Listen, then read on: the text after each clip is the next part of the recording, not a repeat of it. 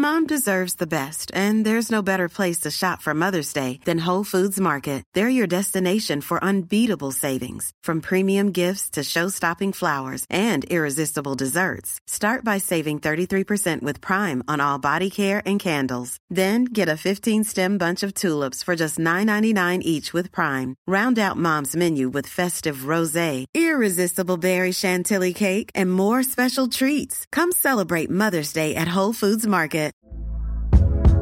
Hey there, it's Michelle Norris. I'm host of a podcast called Your Mama's Kitchen. When I travel, I'm usually looking for a way to find a taste of home when I'm not at home. And one of the things I love to do when I am at home is entertain. And Airbnb allows me to do that. When I was in California recently, I rented a house that had a great kitchen. And when we were sitting around the table, we were all thinking, we're in someone else's house. Someone could be in all of our homes as well. If you have a home, but you're not always at home, you have an Airbnb. Your home might be worth more than you think. Find out how much at airbnb.com/host.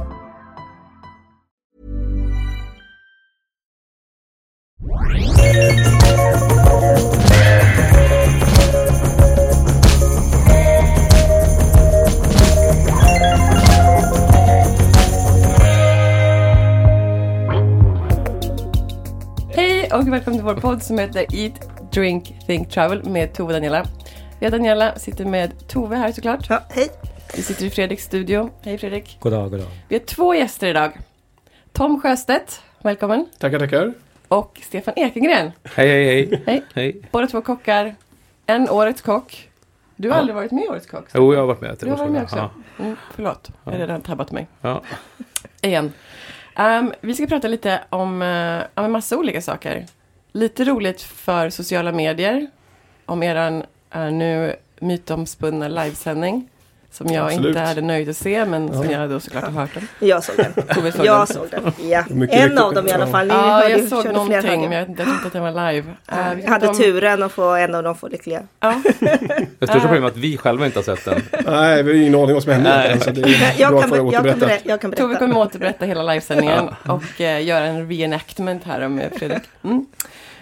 Vi kommer också prata om trender, årets kock såklart och fine dining idag. Sen får vi se vad mer det kommer upp. Det är spännande. Ja, absolut. Det är spännande. Och för er som inte vet så är ju Tom Sjöstedt ägare och kock på Lilla Ego. Stämmer bra det också. En av våra favoritrestauranger. Och Stefan är på hantverket nu. Absolut, ja. Och vi har inte hunnit dit än. Det är någonting vi ska göra. Tidigare Jörvens slott. Ja, och också, du har också en blogg på besöksbil. Absolut, och krönikör i Gourmet. Just det. Stort. Jajamän. Vilken CV. Ja, verkligen. Ja, men ska vi köra igång med sociala medier? Ja, vi har redan värmt upp lite grann här, känner jag. Ja. Vad hände där egentligen? Nej, allt var ju ett stort missförstånd kan man säga. Vi var uppkallade, vi var på Maemo. En 3-stjärnig restaurang. Vi bestämde oss, vi hade käkat 3-stjärnigt nordiskt förut, så tänkte vi åker dit över bara dagen, men kvällen och pang, äter och åker hem på morgonen jättetidigt. Och sen uppkallade köket och skulle jag för första gången i mitt liv göra en sån händelse. Jag fattar inte det riktigt grann. Och så råkade då flippa över telefonen på att göra en livesändning då, som jag filmade grabbarna i köket där.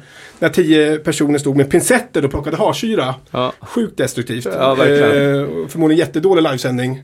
Ja. Men sen fattade inte vi att vi var live. Nej, för då kom det en massa meddelanden till dig där. Att du är live, Tom, du är live. Så gick jag runt med telefonen och filmade mina fötter och vi pratade. Vad fan hände med telefonen? Vad händer? Men jag tänkte på, ni gick ju ut och så la ni ut den på Instagram.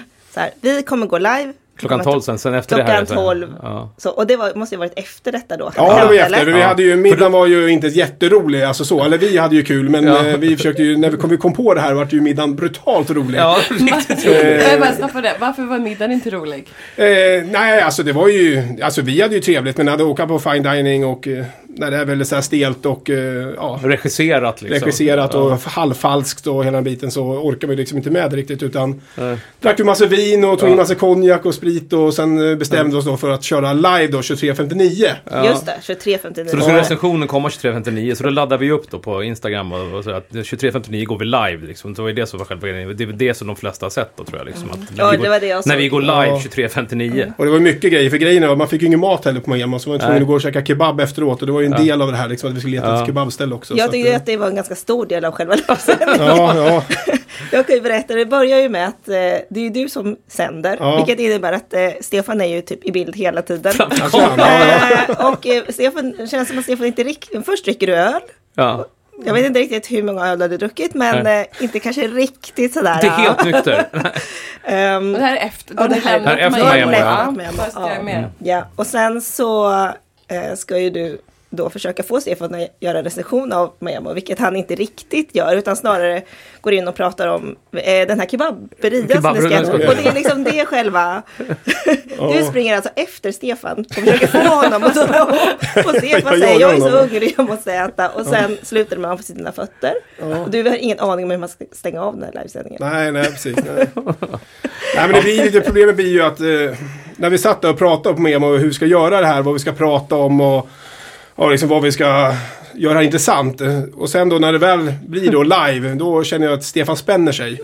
Han vågar inte säga vad han tycker. Det är problemet med de flesta människorna. Att... Ja, och lite grann så är det själva essensen av det här med sociala medier. Vi kommer in på det, att egentligen så är det så att det blir ju så lite grann att man kanske inte, det är inte så att man behöver kräka ur sig allt vad man tycker så, men man vågar eller kanske inte känner för, eller har respekt för, man har respekt för alla yrkesmänniskor, så man kanske inte liksom vill säga exakt vad man tycker alltid. Det är det som kanske blir lite grann problemet som vi pratade om innan här med sociala medier, att man hyllar hellre än och sådär, och det är inget fel egentligen i det. Egentligen så är det ju inget fel i det, men det leder ju till att det blir ett ganska nyanserat liksom spel på sociala medier. Det är ju det som det blir. Och nu ska vi liksom ta det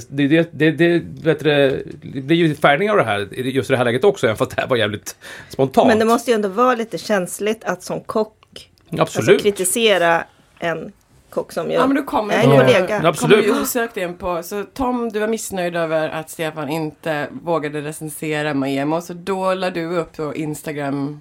Då recenserar jag det. Och jag ska först säga, jag skulle kunna prata om Miami hur länge som helst, men... Ja, men jag var ju faktiskt där jag vet. Men först ska jag säga, det var ju några, 2-3 absolut topprätter. Ja, det var brutalt jäkla bra rätter. Sen var det väldigt mycket som var sjukt onyanserat och obalanserat och jättekonstigt. Och så var det några så riktiga dåliga rätter som man bara undrar vad fan som händer. Men överlag så känns det här liksom, när man går på en stjärnkrog, vi betalar 12 000 norska kronor för den middagen då, 2 flaskor vin och lite konjak och lite grejer. Och de börjar babbla då om Norge och det här är norsk kultur och bla bla bla. Och sen börjar de säga, Miami betyder moder jord på finska. Där börjar man tappa mig lite grann. Vad menar ni nu? Och sen till första rätten då liksom, det kommer in den här får eller lammbuljongen då med kål, lammkoket. Ja, just det, fårikål liksom, absolut. Och en jätteutläggning om det här liksom, hur man är då i norsk matlagning tar hand om lammet, man bakar det helt, man drar ner och bla bla, och till sista dagen får man buljongen. Jättefint. Men då frågar du Stefan, men lammet då, kommer det sen då i menyn eller vad gör ni det? Ja. Och hon har ingen aning. Hon blir knallröd, vet inte vad hon ska svara, för någon lamm finns ju inte. Så att allt blir bara så här en storytelling om någonting som är inte på riktigt. Och där tappar vi oss ännu mer. Och där börjar vi bli lite så här småirriterade. Som det är nästan på oftast alla då fine dining restauranger, att det surrar så jävla mycket liksom, men... Det är välregisserat och hon drar den här utläggningen om den här fårikålet där, och man tänker så här, nu kommer det, för det här var första serveringen då, nu kommer det liksom antingen så kommer då lammet senare in i serveringen så att det finns en tanke med det här, så att storyn håller då. Ja. Men det gör det inte, för vi fick ju se menyn och vi visste ungefär vad som skulle ske. Vi såg ju de andra åt oss som satt bredvid, det var ju liksom ren då till varmrätt då, till exempel, eller det kunde vara får eller lamm, ett annat, det behöver inte ha varit varmrätten, men och då dricker vi den här buljongen då, och då är det kontentan av den här, hon pratade nog säkert i 3-4-5 minuter om det här fårikål liksom. Då drack vi buljongen, så var det klart sen. Så var det fårikål. Och då kan man tycka så här, då är det stort och härligt. Men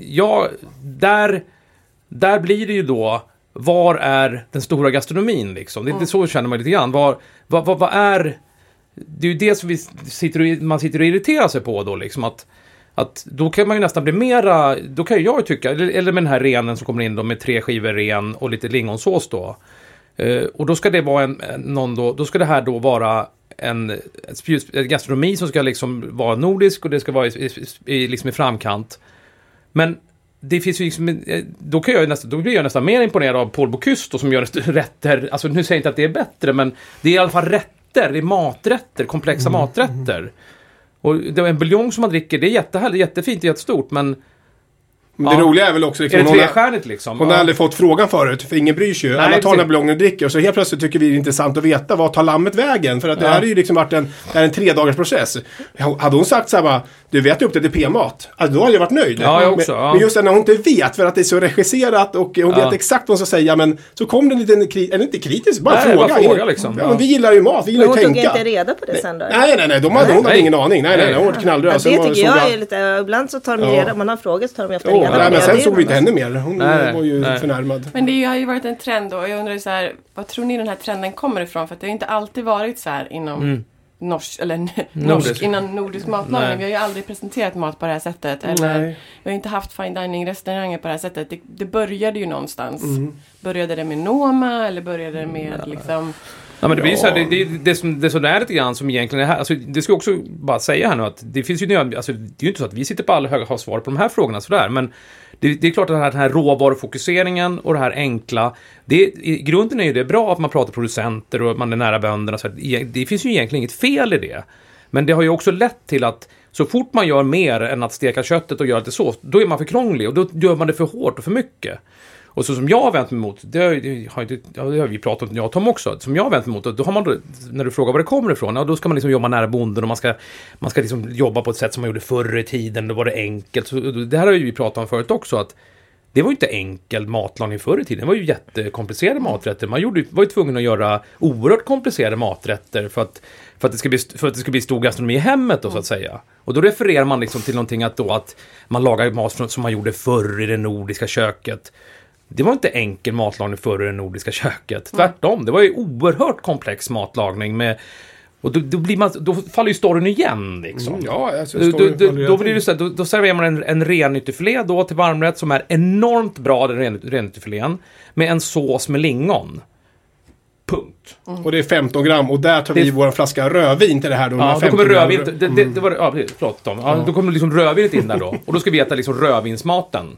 Och då undrar man, jag skulle vilja veta hur man resonerar. Jag menar, hade den renen serverats på Stadshotellet i Köping en lördagkväll, och vi hade suttit och käkat, så hade vi bara, alltså vad fan är det här? Vad är det alltså jag var i Köping i helgen men nu sitter vi på Miami på 3-stjärnigt och får 3 skivor ren med lingon, och då ska vi sitta och bara, du vet, och bara liksom sväva iväg. Det är ju det som är lite grann grejen liksom.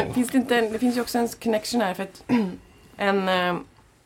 en kock som jag jobbar med, han drog den här parallellen att folk säger alltid så här, utlänningar säger så här, ja men skandinavisk design, den är så enkel och sval och alla hem är vita och vackra, men så säger han så här, men gå hem till din mormor. Hur fan ser det ut där? Skandinavisk design. Det tror jag inte. Det är liksom det finns och det är furu och det är grejer liksom, och det är massa grejer. Att det är lite samma sak så här. Helt plötsligt så är den nordiska matlagningen, den är så här, ja men som du säger, det är 3 renskivor med lingon liksom. Det har aldrig varit så. Det har varit en rotmos. Ja, exakt. Och en fläsklägg. Men kan man inte, men är det en fine dining restaurang eller där man serverar 20 rätter och så, det kanske blir svårt att... Jo, men måste man servera 20 rätter då? Liksom? Måste man servera liksom en helhet? Ja, absolut. Det är en helhet. Men jag tror ju inne på dig, Daniela, där tror jag att det här är ju från, men Noma känns ju någonstans liksom som, det var ju där det startade och vi var ju där ganska tidigt, kommer jag ihåg. Jag har varit där flera gånger då. Men där var det fortfarande rätter, maträtter. Det var inte liksom fokuserat på morot, så låg det morot, utan det var ju ändå, det var ju grejer. En otroligt härlig tanke och väldigt fint. Jag har aldrig varit så imponerad i hela mitt liv. Det var som en jävla käftsmäll, man fattar ju ingenting. Man var ju helt blown away. Ja. Men jag tycker fortfarande att det är så på Noma, för sist jag var där, då fick man en hel anka som man skulle äta med sallad. Och det blir komplex liksom. Ja. Men problemet är också blivit att ska man äta då nordisk gastronomi eller skandinavisk, då ska man måste till Köpenhamn. Allt annat är ju egentligen bara kopior om man verkligen tänker efter. Det är ju där det har startats. Det är där de är vassa. Alla kockar som jobbar på Noma, de är ju runt på nya restauranger och har med den här influensen. Allt annat är ju egentligen bara konstigt. Nu är jag stenhård här i min dragning. Men Köpenhamn är ju det som gäller om man vill äta det nordiska köket, säger jag. Ja, absolut. Du ska inte upp liksom någonstans. Nej, men jag kan hålla med. Och det här är ju också skapat, om man ska prata liksom trend, alltså nu är inte det en trend. Jag tycker ju lite grann att det har liksom lite grann blivit så att det kanske inte än, men det kanske kommer dela på sig. Eller så har det gjort det nu, att det finns kockar då som är liksom råvaru liksom bundna och jobbar råvarufokuserat. Och så finns det kockar som mer och mer jobbar kanske mer kompositionsfokuserat. Man jobbar och vill skapa rätter och göra maträtter så komplexa. Och det är ju alltid svårare. Det är ju svårare egentligen det är svårare för båda två. Jag säger inte att egentligen så säger jag inte att någonting är fel. Men det är ju, för de som vill starta komposition, det är ju lättare att liksom gå in och liksom ha åsikter om en komposition, hur man skapat den rätt liksom. Men om man liksom, det är någon som håller sig enkel liksom, som, ja men så är det morot med lite riven, bara morot liksom, lite brynsmör på liksom. Då tänker man, han har tagit den här från någon gård uppe i Uppland liksom och sådär. Men så jag tror att det kan vara så att det skapas liksom 2 olika liksom spår där man jobbar mer att man försöker skapa kompositioner och så har man råvaror till det, eller så jobbar man råvarufokuserat där man liksom jobbar med råvaran och sätter det i funk och så vill låta den sitta i fokus liksom. Det kan man göra ändå. Jag tror att lite av det här också, det som jag kan känna mig lite mätt på, det är det här att man pratar så mycket om vem som har skapat råvaran och var man har fått den ifrån, att det blir som en ursäkt att inte göra en fullkomlig rätt. Tack för att du sa det. Och det känner jag också så här att jag vill inte höra det längre. Jag vill gå ut och så vill jag äta någonting som Tom har lagat som känns som en komplett sak på alla de här fantastiska råvarorna. Men sen behöver inte han berätta för mig. Nej, man kan gärna få berätta vad han tänkte med syran i moroten.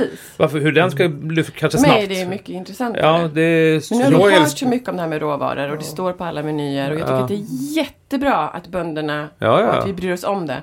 Men nu är det också så här, det är en sån självklarhet att vi kanske kan gå tillbaka till att laga mat. Ja, exakt. Det är ju men sen är ju inte alla fine. Jag tycker, måste säga, otroligt avväpnade Punk Royal till exempel dök upp liksom. Och jag tycker det är fan det bästa som hänt svensk gastronomi på den där fronten, att dra ner alltihopa. Att även om det är lite mer råvarufokuserat så spelar det som ingen roll för att de gör en annan grej. Och det, när jag var där, jag var ganska tidigt, jag kan säga jag var så jävla lycklig därifrån alltså. För att det var precis vad Sverige behövde.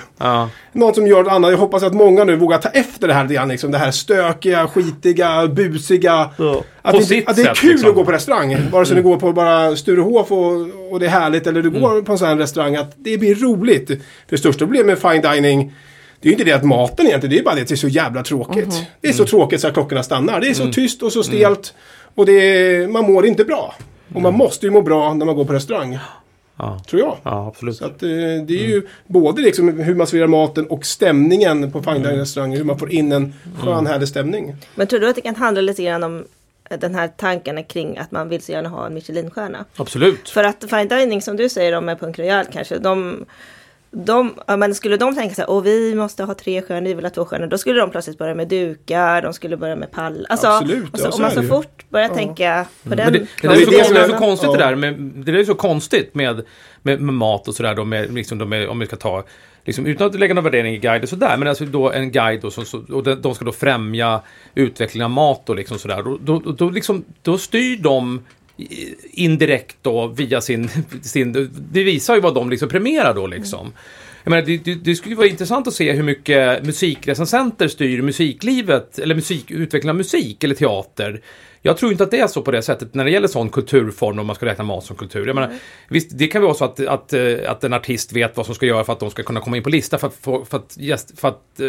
att lyssnare ska köpa deras musik. Men det är ju en annan sak. Men för att få en bra recension har jag oerhört svårt att tänka mig liksom att Håkan Hellström ligger och tänker på att det här riffet behöver vi nu för att vi ska liksom få en bra 5 getingar Expressen liksom. Det har varit svårt. Men när det då liksom, och då är ändå, tycker jag, recensenter av musik ett sätt, de är ju också med att främja ändå musiklivet. Och då tar vi tillbaka till maten då liksom, ja då är liksom då Michelin eller något annat i det här fallet då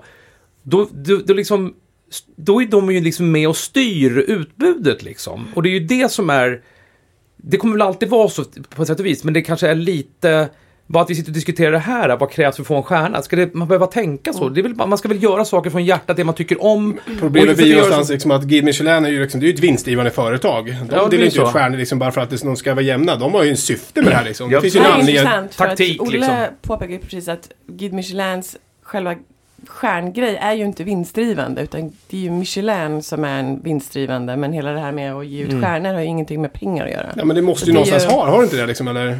Jag kan inte svara på det, men det är bara intressant att vi har 2 men det behöver inte bara ta Michelin, så du kan ju ta jag måste också säga så här, för att jag tycker att Guide Michelin ger ju ändå stjärnor till restauranger som man aldrig trodde skulle få en stjärna. Spotted Pig i New York. Jag trodde inte att vi skulle få en stjärna för Matbaren till exempel. Det var ju ganska omvälvande att man då fick en stjärna. Jag tycker att de är ju mycket mera forgiving i sin stjärnutdelning än vad White Guide är. White Guide hatar ju Punk Royal. Jo, absolut. Men det beror ju på man ser. Det problemet blir med Guide Michelin är att de ljuger så hårt för sig själva. Utan stjärnor handlar ju bara om maten. 1, 2, 3 stjärnor. Det handlar ju inte om någonting annat. Det handlar ju inte om vinkällare eller service eller toaletterna fräscha. Det är ju helt... Det är bara mat. Bara mat. Ingenting annat. Sen kommer ju besticken som inte vi pratar om i Sverige överhuvudtaget. Där är ju service och atmosfär och inredning och allt det här. Stjärnor är bara maten. Men så funkar ju inte, det vet ju alla liksom, utan det är ju en slags helhet. Så att, men det finns ju en anledning liksom att, jag tror ju fortfarande, det finns ju en anledning liksom, varför har Maemo 3 och Gastronomic 1, hur de placerar sina stjärnor, för det finns en tanke, det är inte så att de bara, men jag tycker det här är bättre, utan det finns en tanke med allting de gör, och så måste ju det funka i guiden också liksom. Det är väldigt lätt att ge en stjärna till en sushi-bar, för att alla vet vad det är. Det är inga konstigheter liksom. Du vet, det finns barpallar, du sitter obekvämt, det finns ingen vin, det finns ingen öl knappast, och alla vet om det. Med en stjärna Tomokaze köttslöjd att okej, här, en stjärna. Ni sitter i bar och på barstolar och käkar chark. Hur fan ska de kommunicera det med sina kunder som köper den här guiden? För att det blir väldigt smalt. Nu kanske de får en stjärna, absolut, men det är så, var drar man gränsen? Jag tror ju lite grann liksom också att alla kartkrogarna också måste ju vässa upp sig i Sverige liksom, för att det är ju vi liksom ska få de här enstjärniga krogarna sen när allting vässas upp, som det ser ut som i New York. Där liksom, de enstjärniga krogarna är ju hamburgerställen som Spotted Pig och Gothenburg Grill, som de kör ju köttbitar med pomme, och det är hamburgare, och deras dessert är chokladmousse med grädde. Det är deras dessert. Enstjärnig dessert. Och sen hade de en passionsfruktsmousse också med passionsfruktsås. Det är deras 2 desserter de har. Och det är då enstjärniga desserter. Så att... Men läste ni den där artikeln som handlade just om att de hade gjort fel i Guide Michelin? De hade ju gett en stjärna, fast det var bara på nätet, till en restaurang som hade samma namn som en annan restaurang som skulle haft en stjärna. Och det visade sig att den här restaurangen då har fått helt fullbokat. Folk var helt galna och ville åka dit och äta. Så de fattade ingenting. Men sen är det väl lite grann också, det måste ju förändras här, men jag tror det är på gång lite grann liksom. Den känns ju väldigt omodern. Det måste ju hända någonting, och jag tror liksom vi yngre, nu börjar vi bli gamla, men vi kanske inte tänker på guiden på samma sätt heller som man gjorde för 20 år sedan. Nej. Sen jag tycker ju fortfarande att Guide Michelin är överlägsen mot alla andra listor i hela världen. Jag skulle kunna ha kvar den och slopa allting annat. 50 bäst bort. Ja, den är ju ännu konstig. Den blir ju bara en lobbyguide liksom. Jo, men det är ju också en produkt av våran tid. Alltså den är ju så här våran guide, om man säger så. För den är ändå mycket modernare än Guide Michelin. Och den är ju, har ju tagit till sig restauranger som Guide Michelin aldrig skulle ta till sig. Så att den är ju ändå den absoluta motpolen mot Guide Michelin. Sen måste jag också säga, vad man kan då hylla med Guide Michelin, måste ju också vara lite så här, det är vad jag gillar, det är att de inte är så beroende av trender, utan har du fått din stjärna på det här matlagningen som kanske idag känns ju brutalt dassig, men håller de det måttet så har de fortfarande kvar sin stjärna, och det gillar jag. Det känns ju mer ärligt än vad det vi pratade om förut. Jo, absolut, och det är liksom, man gå dit och käka ris till varmrätt och sönderkokt kyckling. Det var ju så de fick sin 3-stjärna. Och nu får du sönderkokt ris och kyckling. Jag gillade Bocuse jättemycket. Ja, men jag tycker det är svinhärligt liksom. På något sätt så är det hedrar de ju liksom, att de liksom inte styr så mycket av trender, och att de ändå liksom... Ja, men har du fått din stjärna på ett visst sätt, och så länge du håller i den hela tiden, då ska du ju aldrig tappa stjärnan, för då är det jättekonstigt. Och det som då White Guide då, som är ju brutalt trendkänsliga, som byter då trender år till år. Och det är nästan omöjligt att vara bästa restaurang 2 år i rad. Nej. Eller Esperanto har grejat det, tror jag. Ja. Men det är också så här, då tycker jag ju igen att Guide Michelin är ju mycket bättre, och jag har hellre kvar den än varenda lista, tror jag. Jag kan nämna. Ja, nej, men det är alla tycker olika liksom. Men jag tror liksom att det kommer hända någonting där. Det måste hända någonting med en, vi har anmält att vi inte har våran bib längre liksom. Den är ju helt värdelös liksom. Så att nu har vi... Har ni gjort det, eller? Ja, vi har fått en bib liksom, och nu har vi försökt ta bort de här att vi har högre priser än vad bib tillåter. För de skriver samma text varje år fast den inte stämmer liksom. Och det är ju också så här, jag vet, de bryr inte om oss, absolut. Jag bryr mig inte egentligen om det liksom, men nu har vi ändå försökt att mejla dem att nu får ni egentligen komma liksom och skriva rätt, eller så får ni ta bort bibben, för nu har vi höjt priserna. För första året ville vi ha en bib liksom, och då försökte vi hålla lite lägre priser när de kom just den dagen. Så att, för vi trodde att det skulle betyda någonting liksom, men bibben är ju, alltså den har ju varit så meningslös och det är helt galet. Har den där? Den har inte betytt någonting än? Nej, inte ett skit. Men ni behöver ju inte det. Nej, men vi dock, ska jag säga, att ligger vi ganska högt på TripAdvisor. Och det slår ju så hårt liksom, så det är helt galet. Det är, folk det kommer med, ja det är helt... Sen är det ju liksom, är det kanske inte de bästa gästerna och kunderna, men det spelar ingen roll. Det är gäster som kommer in och äter och liksom mycket utlänningar. Det är ju fantastiskt alltså. På det sättet. Just att de kommer sent, lite senare vardagar och det är mycket folk i stan. Så det är jättebra. Det gör att man kommer upp liksom. Ja, absolut. Och TripAdvisor är ju det nya. Vassare än Guinness Land, Daniela. Där då. Det är ju faktiskt så att ni har ju vi är ändå... sponsrade av TripAdvisor. Ja, precis. Nej, men det är ju väldigt svårt att få bord hos er så... Ja, absolut. Fast ni har ju de här drop-in-platserna. Ja, men alla och som de du säger, komma sent absolut. Så finns det ju. Så de kommer in, det är ju ingen som bokar bord liksom där, utan de kommer in och tar de här platserna och det är ju fantastiskt.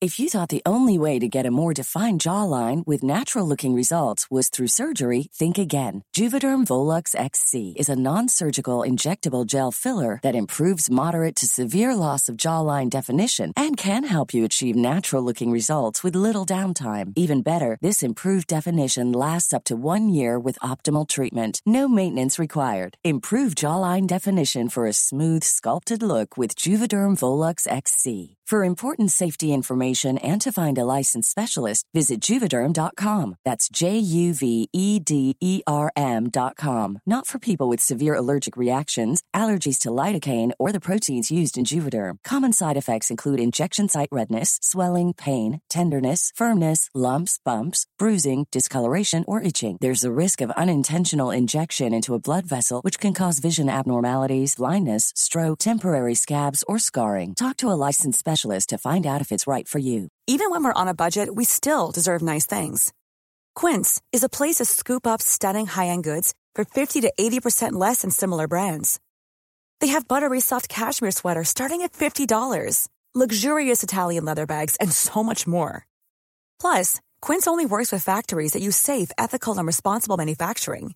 Get the high-end goods you'll love without the high price tag with Quince. Go to quince.com/style for free shipping and 365-day returns. Burrow's furniture is built for the way you live.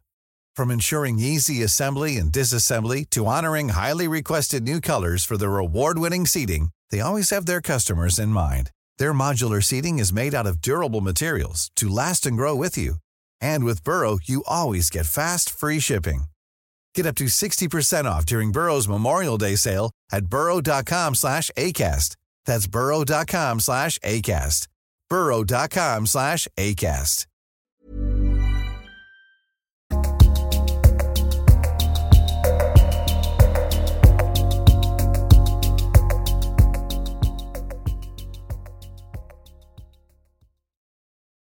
Nej, men för att gå tillbaka till det här med sociala medier.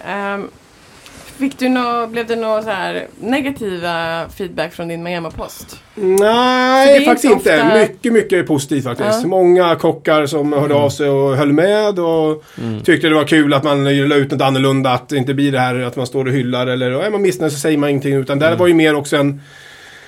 Det var ju bara pang på rödbetan. Jag vet inte riktigt vad jag skrev riktigt. Jag bara var så jävla upprörd i det ögonblicket. När du var nykter eller när du var full? Jag kommer inte ihåg. Nej, du var full. Ja, precis. Ja, absolut. Men jag står ju för det fortfarande. Jag menar, bara för att man liksom har druckit lite vin så vet man ju fortfarande vad man skriver. Det är inte så. Men det kändes väldigt bra när jag tryckte på sändknappen ändå. Jag kände att nu får du fan nog lite grann. Gick ni till den där kebaberian? Det är klart vi gjorde det. Riktigt Vad hette det? Lilla Amir hette det. Lilla Amir, så var det. De har ju majs i kebaben. Majs i kebaben. Du tryckte inte i det. Nej, jättemycket kanel. Ja, det var inte bra. Du fick ju brosk i det där, men det var, jag var asnöjd. Det var skitgott var det. Men jag kan ju få ge tips då till Oslo om man ska dit. Så ska man gå till Pjoltergeist. Ja, men de snackade om det. Vi ångrar oss inte gick dit faktiskt. Ångrar oss, det gjorde vi ju inte. Nej, det skulle inte Miami och köra trestjärnigt. Tyckte du också om det? Kolonialen. Ja, gillar den också. Vi var innan när vi var på Kent där i oktober, vi var på Benjamin. Just det. Också väldigt trevligt. Härlig stämning. Och... Jag var på Kontrast där innan också. Då innan då. Ja, just det. Jag har också varit på Kontrast. Också jättebra. Där har de alla katt. Tycker jag är bra. Ja, de är enstjärnor ju så. Ja, enstjärnor med alla katt. Det är stort alltså. Alla katt i framtiden, det vet vi. Det är framtiden, definitivt. Ja, men det är ju bra med alla katt. Tycker jag. Absolut, det tycker jag också. Nej, men så jag tycker det var positivt sådär. Sen, jag bryr mig inte så mycket så, men det är ändå... Men det blir ju så här, kontenta blir ju liksom att varenda människa man träffar vet om att vi var på Miami och att vi var missnöjda liksom. Eller missnöjda, vi var inte, alltså... Vi var missnöjda.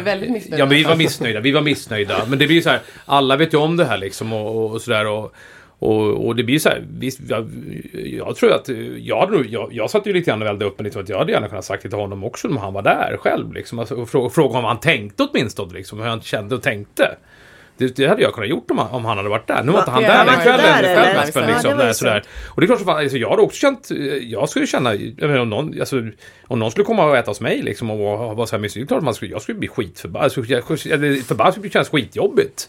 Och alltså, vi sitter inte och säger att vi själva är några världsmästare så heller, men nu har vi betalat 6 000 kronor per person här.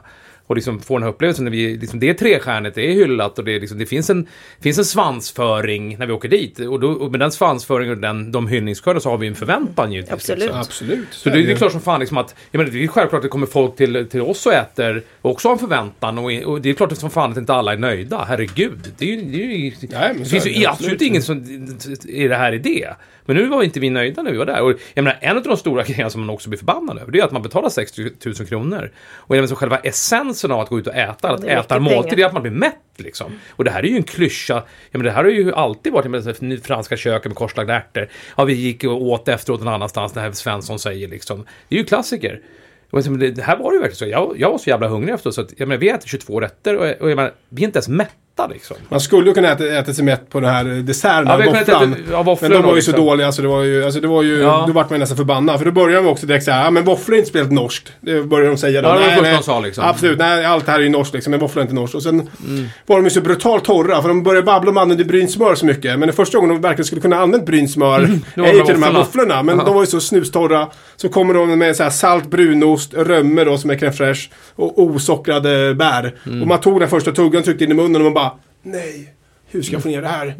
Och då var man ju så hungrig så man bara matade ner det då. Och så var det ju så här, det här nu får det räcka. Men Tove, och du också där våfflan när du var på mig? Jag du var där med Tove. Vad tyckte du då? Jag var ju nöjd med måltiden. Med våfflan, brunosten. Men jag gillar ju den där våfflan. Jag kan säga att den personen jag var där och åt med var inte lika förtjust i våfflan faktiskt. Nej, men det kan jag förstå. Men jag tyckte den var god. Ja, men det är bra. Det är absolut. Det är så härligt, jag tyckte hela måltiden var bra. Var du mätt då? Ja, jag blev mätt. Men det kanske var också, jag tänkte kanske inte riktigt så. Vi fick ju langustin och den fick jag ju först, fick man i huvudet och klorna och så. Fick ni det också? Nej, okej. Nej, jag fick ju först en rätt på det då.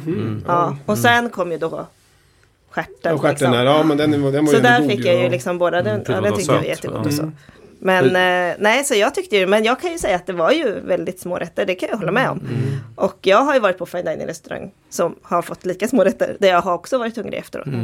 Så att, men vi var ju också på alla kartrestaurang här om kvällen och fick väldigt små rätter. Så att, så att men... Så. Och jag drack inte 2 flaskor till. Nej. Men så, Men sen, nu är du fast över det här ämnet. Det som blir också lite grann, det blir det här regisserade, blir ju också det. Nu har vi tagit upp det 3 gånger här, men att det är ju också, det blir liksom så här.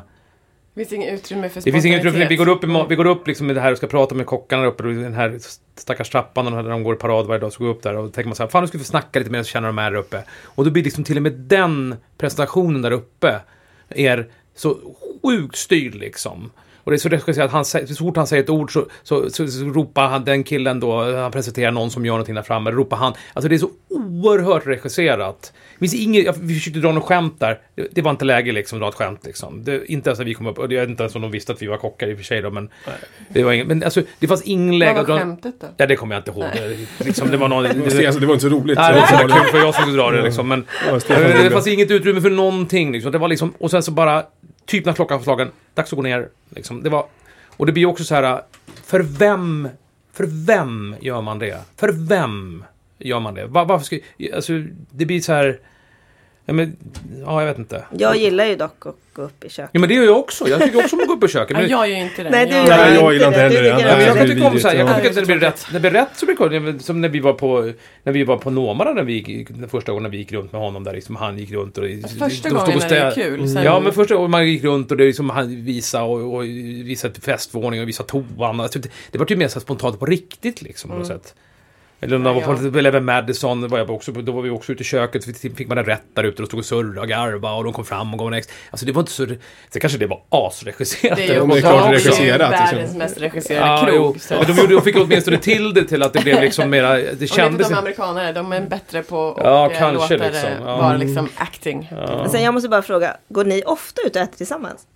Eller hur ofta händer det? Jag äter ju inte så mycket ute längre. Nej, inte jag heller. Nej. Men vi försöker ju, vi har ju alltid haft i 10 års tid att vi ska gå ut resa bort en gång om året. Vilket aldrig blivit av.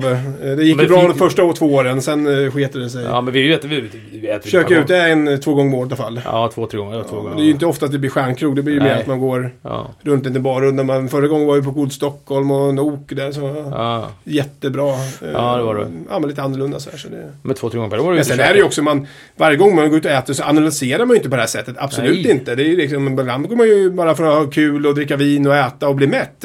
Men ibland känns det också att man fan är lite tvungen också. Vad är det som händer? Och vi gick in i det här att, inte uttalat, men alltså, jag gillar att försöka tänka, vad får jag och hur presenterar de det? Och är det äkta eller är det falskt? Eller hur är det?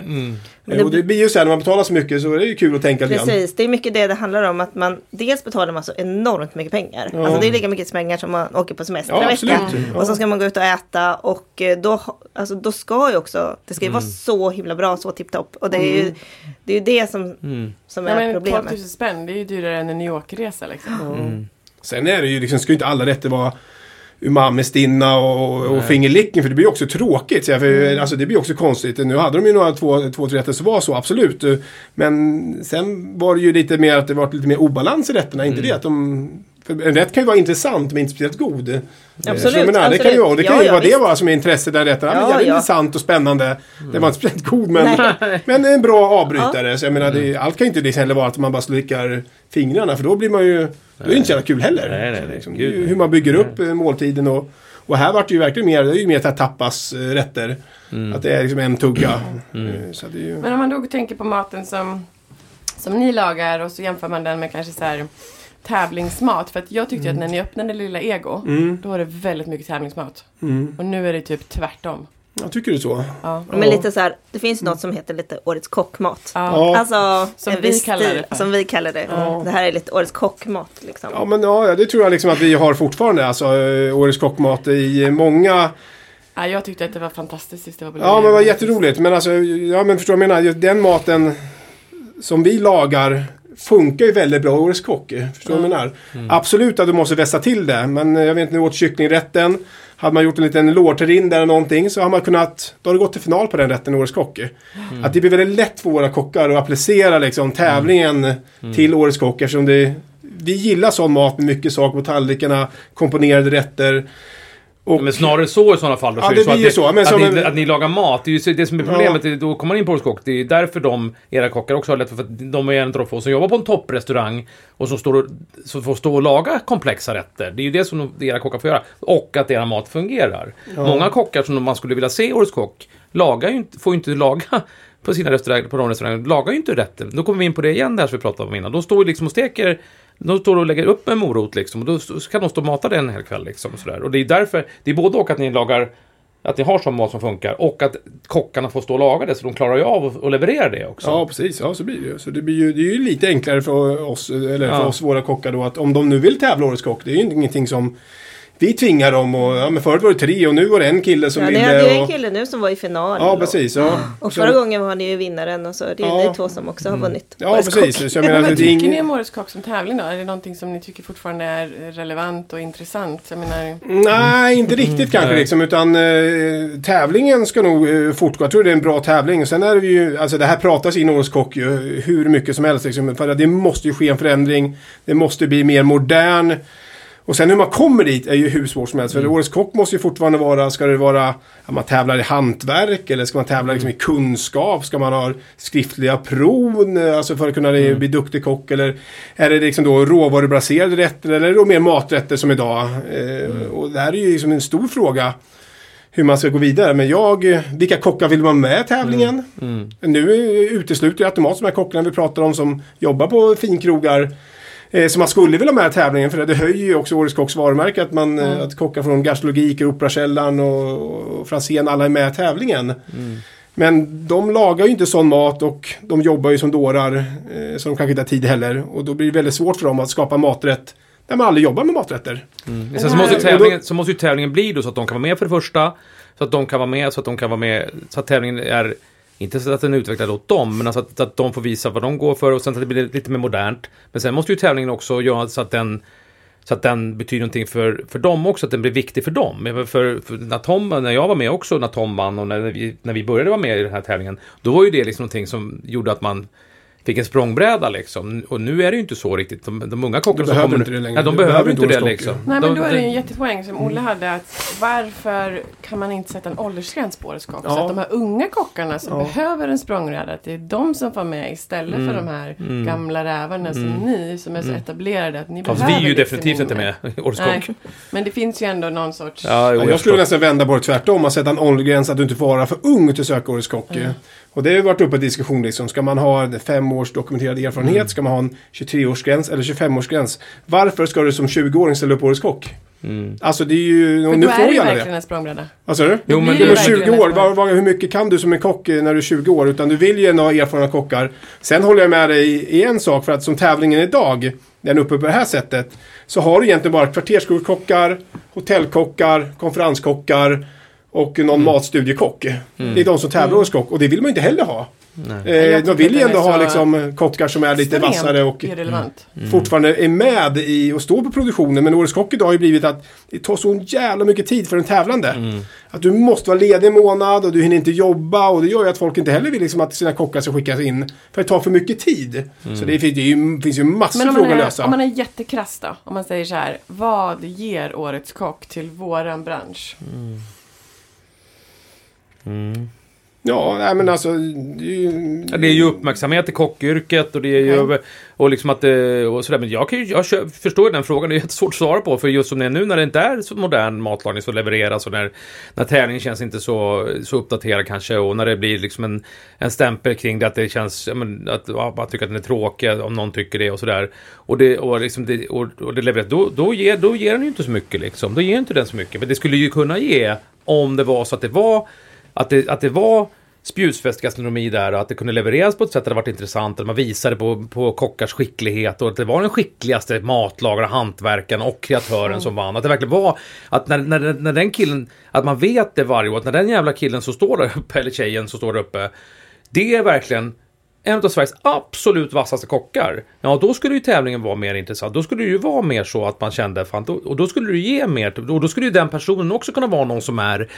Jag menar, och tänk då att det kanske priset är att man då får kanske chans att öppna en krog där man får liksom leverera sin mat och så. Det är ju klart att då skulle ju tävlingen bli mer intressant. Man visste att den som har vunnit det här nu är hon är en av de vassaste liksom.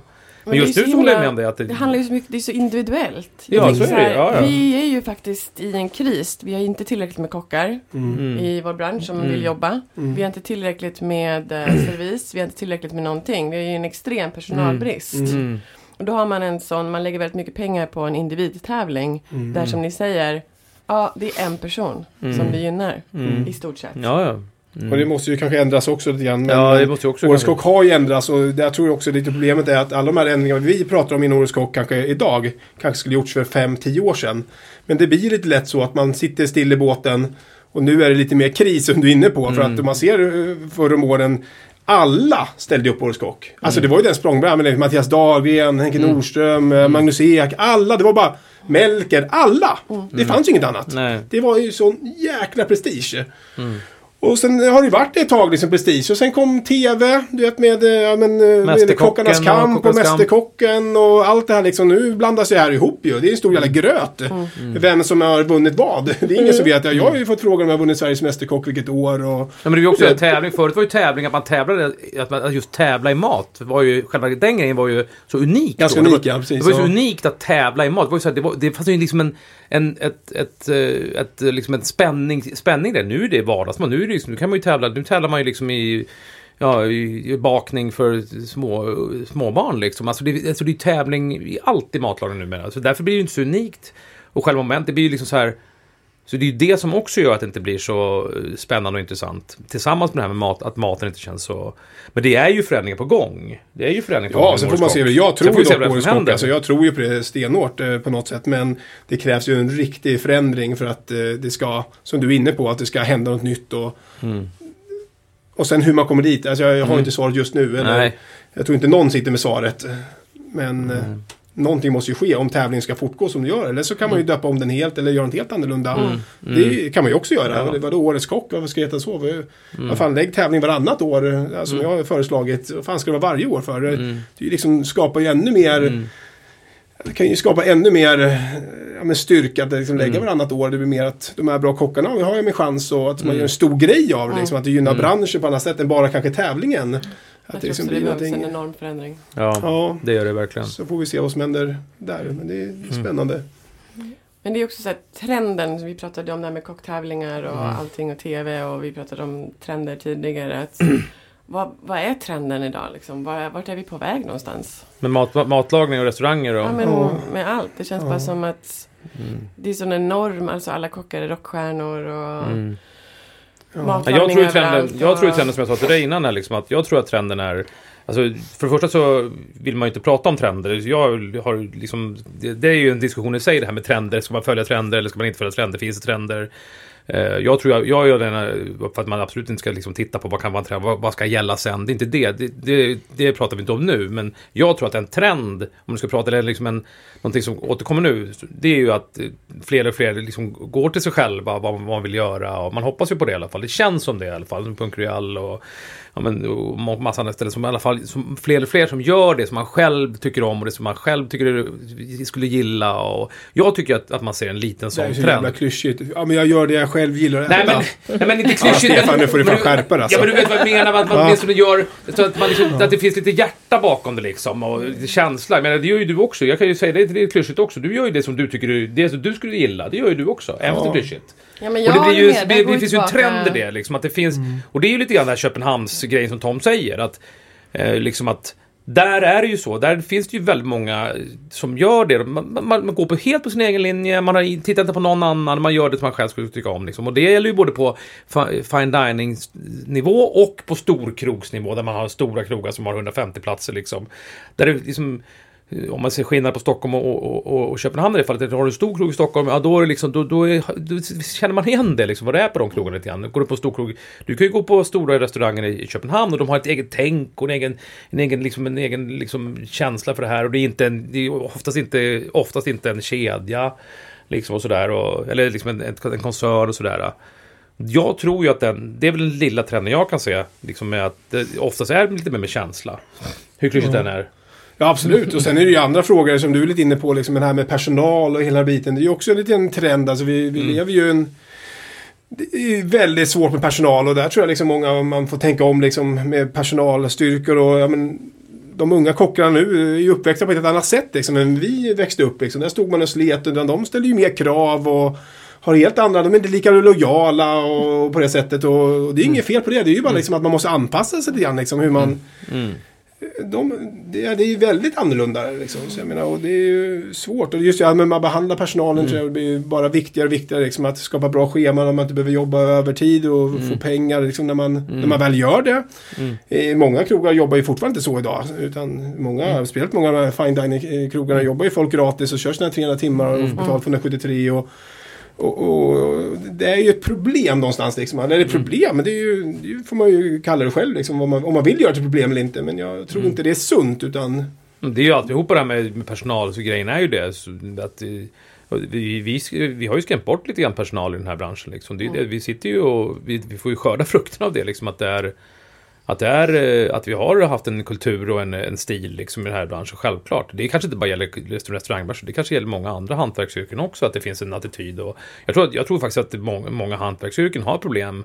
Liksom bara för att det finns en kultur och ungdomar och, liksom, och folk som kommer in, inte bara ungdomar, folk som kommer in i branschen. Det kan vara nyanlända, vad som helst. Många tar inte det, liksom, den stilen som det är. Och det är inte speciellt liksom, attraktivt på det sättet. Och det måste bli, och det är självklart det är bättre än när vi började jobba som kockar. Liksom, att det är bättre när jag jobbade i Stockholm på 80 på 90-talet. Liksom. Det är klart det är bättre. Men det är fortfarande liksom, inte tillräckligt attraktivt att jobba i branschen på grund av det. Liksom, övertid som Tom säger och helger och kvällar och liksom, är det ju också, får man inte glömma bort arga kökschefer, konstig attityd mot tjejer är ju också en som vi kan använda ett helt poddavsnitt till i och för sig liksom, men det har vi redan gjort. Ja, det har redan gjort, ja, precis. Men sen är det ju också, får man ju aldrig glömma bort, alltså den här branschen är ju jäkligt stressig. Alltså är det är ju en brutal, alltså du sätts inför sådana omänskliga situationer varje dag. Alltså du har gäster, det är service och det är liksom det är stress, pressat. Det är press, det är tidspress, det är tidsramar. Det är liksom saker som ska ut som man säger perfekta. Det är ju egentligen när man tittar liksom på vad vi gör och hur liksom, är det ju helt sjukt. Alltså vilka andra yrken tar det skiten som vi tar egentligen. Alltså är det ju, det är helt omöjligt. Man förklarar liksom hur man jobbar och så. Och folk fattar ju inte. Nej. Det är ingen som förstår. Nej. Och när de väl kanske kommer till barn och sätter sig och så förstår de, men satan vad du jobbar, får du ingen rast? Nej. Vi bara vi bara kör. Det är ingen morgondag. Man börjar jobba klockan 7 på morgonen. Vi öppnar klockan 6 för 5 liksom. Jo, men det är knappt vi hinner. Vi kanske skulle behöva in klockan 4 liksom. Men här måste jag också pausa en snabbis. Tror ni inte att det här är ju våran verklighet och som jag också alltid jobbat. Jag menar, man jobbar ju 6 dagar i veckan, 16 timmar om dagen, även om man jobbar på golvet i de positioner som jag har haft. Och det är inget konstigt. Man gör ju bara det. Men varför gör man det? Ja, men man gör ju det för att man är så extremt jävla passionerad och korkad. Och jag säger korkad kanske först. Men den här bilden är ju någonting som man aldrig får se på tv. Alltså, nej, exakt. Det är ju problemen med alla de här tv-programmen. Att det ger en sån extremt romantiserad bild av vårt yrke. Därav så kommer ju de här unga in till jobben och tror att det ska vara på ett helt annat sätt än vad det faktiskt är i verkligheten. Och därav vår personalbrist. Men det blir ju så att det är exakt så det blir. Att man har en bild av det och så kommer man in till skolan och man kör där och så kommer man ut så börjar. Och så kommer då liksom bara elevtiden när man ska vara elev då. Och så blir man då liksom, sen ska jag tycka att det är ju både och det där. Det är klart så tusan att det inte ska stå liksom att det blir någon så här liksom att det blir så här duttande, men det blir också att det är ju många som behandlas väldigt illa och man får inte speciellt liksom värdefull utbildning, alltså värdefull liksom praktik när man kommer på ställena och sådär. Och så står alla kockar och klagar på skolorna och vad fan skolorna är otillräckliga och det ser bara dåligt liksom. Och sen så står man då liksom själv och tar emot eleverna då, så får de stå och hacka lök då i 3 veckor eller 4 eller 8 veckor. Stå och plocka örter då liksom man står i örtrummet då på någon stjärnkrog liksom i stan här liksom och i 8 veckor. Och man lyckas visa framfötterna så, och det blir så här och sen då i nästa då andetag så står man och klagar på att det inte finns några kockar. Det är liksom, hur fan tänker man då liksom? Och man kan säga vad man vill om det.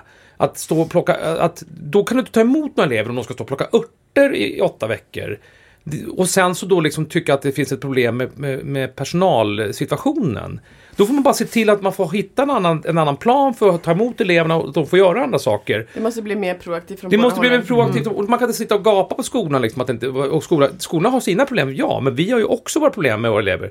Liksom att inte vi ger dem tillräckligt meningsfulla liksom, praktiker och såna saker. För de sticker sen. De lämnar ju. Skiter i det då. Problemet är att de kommer tillbaka till skolorna. Och jag har ju pratat med skolorna jättemycket om det här. Och sen så kommer de tillbaka från sin praktik. Och sen hoppar de av. Ja, exakt. Och då står man där. Det var annat förr i tiden. Men det skiter väl de i liksom. Då står vi liksom, det blir så här. De vet ju inte hur det var förr i tiden. Men man måste ju också glömma, det här yrket krävs ju ingen skola egentligen. Det får man aldrig glömma. Jag håller med. Jag tycker det är helt skandalöst att gnälla på skolorna. För att det här är ju ett lärlingsyrke. Du kan ju ta vem som helst på gatan. Har du bara lite passion och någon gnutta känsla, så kan du bli en jätteduktig kock. Väldigt, väldigt snabbt. Speciellt också liksom, som krogarna är väldigt inrutade i det man gör idag. Liksom. Så det är bara att lära sig det man gör på det stället. Så är man par år så går man till nästa. Sen är man ju väldigt ung också liksom, när man går i skolan. Man är ju bara... Vi hade ju en vuxenelev här som praktiserade, gick ner i Vimmerby. Ja, vi anställde honom efteråt. Han hade varit 17 år, då hade vi nog inte anställt honom liksom. Han kunde ju lika mycket som en 17-åring. Eller inte riktigt liksom, men förstår man, han var ju ändå bara 24-25 år. Men också kommit upp lite grann åldern, och lite huvud. Och det blir annorlunda direkt. Så jag menar, och det är ju fantastiskt. Men jag hade nog inte anställt honom när han varit 18 kanske. Exempel då. Men... Ja, vi måste ju verkligen vara med och titta på det här. Och jag tycker det...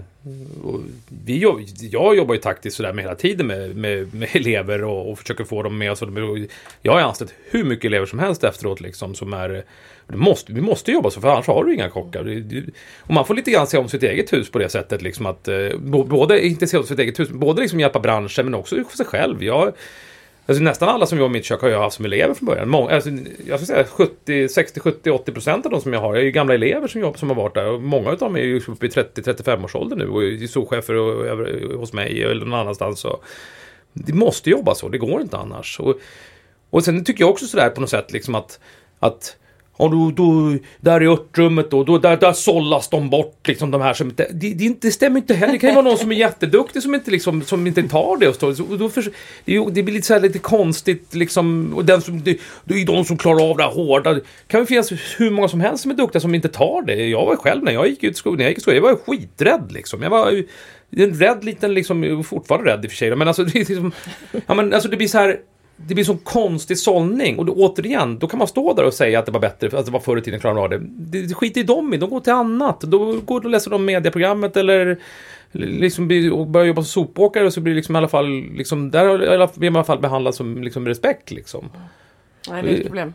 Det är ett jätteproblem. Jag tror också lite som du säger i sista orden, bara för att avsluta här kanske, att det är ju ändå respekten någonstans. Respekten, ja, precis. Alltså det är självklart, har vi elever, vi ställer ju höga krav på dem. Men bara, det är ju bara komma tid, det här ska göra bla bla bla. Alltså när vi väl jobbar vi hårt. Men det är ju respekten.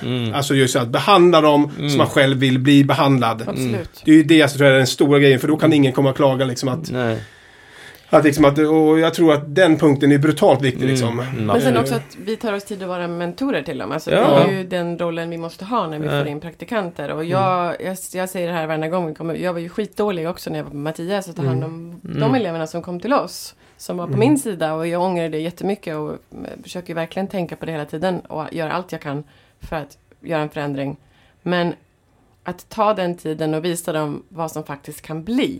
Det är väl kanske det som är roligt. Ja, och det handlar om ledarskap. Precis. Det handlar om ledarskap, och det måste ju också då liksom någon då krögare eller köksmästare eller vem som helst att förstå att det är ett ledarskap. Det är ledarskap. Man är inte bara ledare över staben som är anställd, man är ju ledare för alla som är där då varje dag. Det är ju klyscha, men alltså det blir ju viktigt att man är ledare, man försöker åtminstone agera på något sätt liksom, med respekt och behandla dem. Jag försöker behandla dem som vilken kock som helst när de är där. Samtidigt så är det ju så att självklart så har ju de en annan transportsträcka. De kan inte göra allt, men ändå försöka vara involverade, prata med dem på samma sätt, involvera med överlämningar på samma sätt. Så allt så att man ingår i ett sammanhang liksom. Jag tror också det är viktigt att de känner sig delaktiga. Så det känns delaktigt, man ingår i ett sammanhang, känner så här bara att, och det är ju jätteviktigt. För att fortsätta, vad händer, nu har ni varit på med och vad blir ett nästa besök som vi kan hålla utkik efter på Instagram? Vad är nästa restaurang ni vill besöka? Vad sa vi sist? Nu ska jag gå på Hantverket. Det ska recenseras alltså. Det blir livesändning. Jag tror vi går till Hantverket. Höga förväntningar på Hantverket. Kommer det finnas hasselbackpotatis på Hantverket? Ja, jajamensan. Ja, absolut. Ja, det kommer det göra. Ja, men då kommer vi. Sveriges bästa hasselbackspotatis. Ja, precis. Sveriges mest sålda. Jag vet inte om jag slår min mammas faktiskt. Men ingenting direkt som man känner så här att så här vill man ju alltid gå ut och äta någon gång mer. Man kommer ju själv att vilja gå på Franzén sen när de öppnar. Det ska brutalt spännande att se nu. Jag är sugen på att gå Köpenhamn igen. Hur länge sedan var Köpenhamn? Ja, absolut. Du var ner, länge sedan du och jag på Köpenhamn. Vad är det som lockar i Köpenhamn nu då? Ja, jag vet inte. Jag vet inte vad lockar i Köpenhamn. Du har inte varit på studio. Jag gillar ju studion jättemycket. Nej. Jag tycker det var jättebra. Det är också väldigt bra middag på studio. Ja, jag också. Jag tyckte det var super. Det är ju sådär. Han lagar... Ja, med Mätt, och han lagar stor gastronomi, jätteambitiöst med vanliga råvaror liksom. Det är vanligare, alltså normalare och vanliga råvaror tycker jag på något sätt. Ja, men då får vi hålla utkik efter Tom och Stefans livesändning från Köpenhamn. Jag ser fram emot det. Ge oss lite förvarning bara så vi kan boka in det. Ja. Så jag inte missar det den här gången. Ja, vi har haft en väldigt lång podd. Ja. Vi tackar för ert besök. Jättekul att ha er här. Tack. Hoppas att ni vill komma tillbaka en annan gång och prata mera. Och sen, tack Tove. Tack Fredrik. Tack.